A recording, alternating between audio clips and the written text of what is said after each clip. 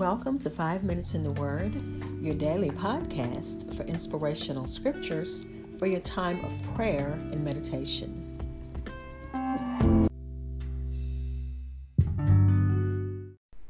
Today's psalm is a prayer also, but let's offer a brief prayer. Father, thank you for a good day. God, we're still begging that you give our leaders guidance. Give them compassion for the people they serve. In the name of Jesus, we're praying for all of those who've started school. Keep them safe. The children, the teachers, the administrators, everyone from the front door to the field house, from the receptionists all the way through the halls for our custodians. We're covering them all with the blood of Jesus. Our cafeteria workers, our counselors, everyone that has to have anything to do with our children. Bless them, protect them, keep them safe in the name of Jesus. Amen. We're reading Psalm 64 in the Good News translation. It reads, I'm in trouble, God. Listen to my prayer. I'm afraid of my enemies. Save my life. Protect me from the plots of the wicked, from mobs of evil people. They sharpen their tongues like swords and aim cruel words like arrows. They are quick to spread their shameless lies. They destroy good people with cowardly slander. They encourage each other within their evil plots. They speak about where they will place their traps. No one can see them, they say. They make evil plans and say, we have planned a perfect crime.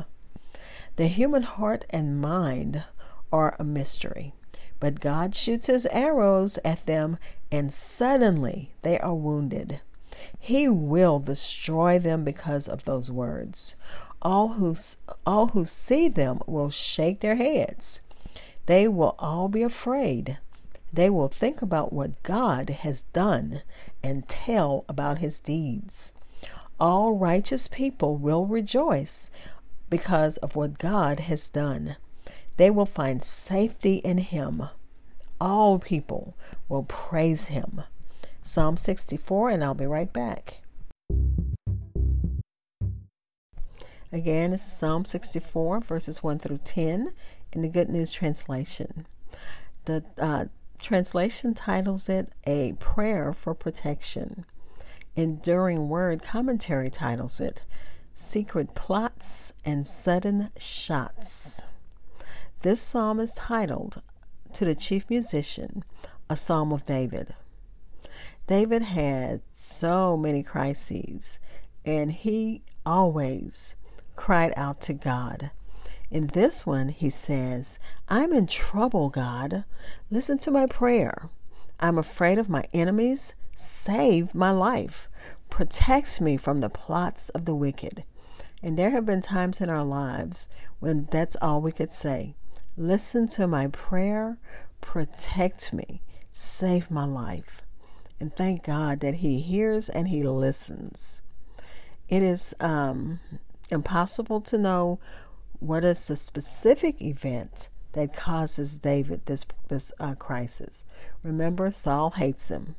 Remember, Absalom, his son, tried to overthrow him. So many other crises in David's life. So we don't know what specific event it is. David emphasizes the secrecy and violence that is characteristic of the wicked.